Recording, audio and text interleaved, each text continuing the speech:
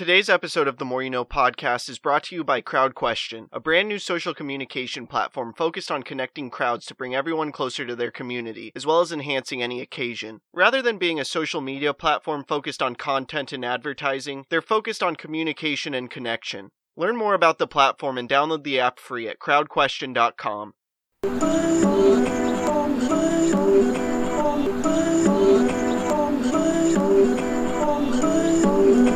I'm just trying to make it all make sense. The More You Know Podcast.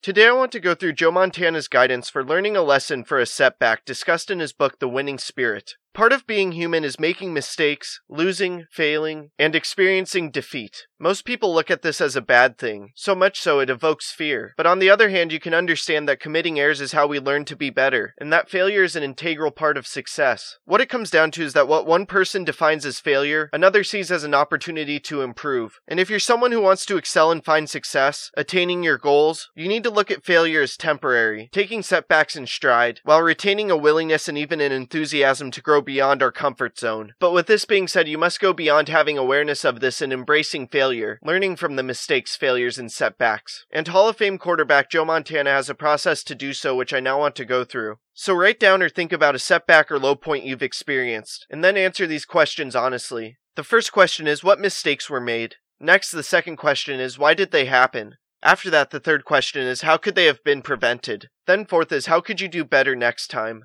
From there, fifth is, what changes could you make?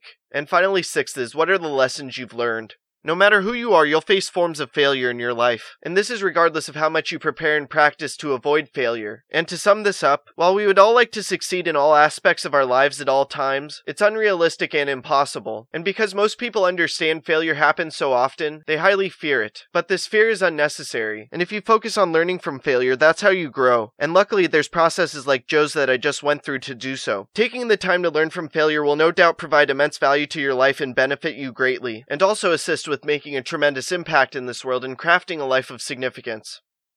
I hope this talk makes a positive impact in your life. Please subscribe to the podcast wherever you are listening or watching it. Check out other episodes. Leave a review. Follow the podcast on social media at More You Know Pod, and sign up for CrowdQuestion to ask me questions about the episode. Again, thank you for listening as we propel through podcasting with the More You Know.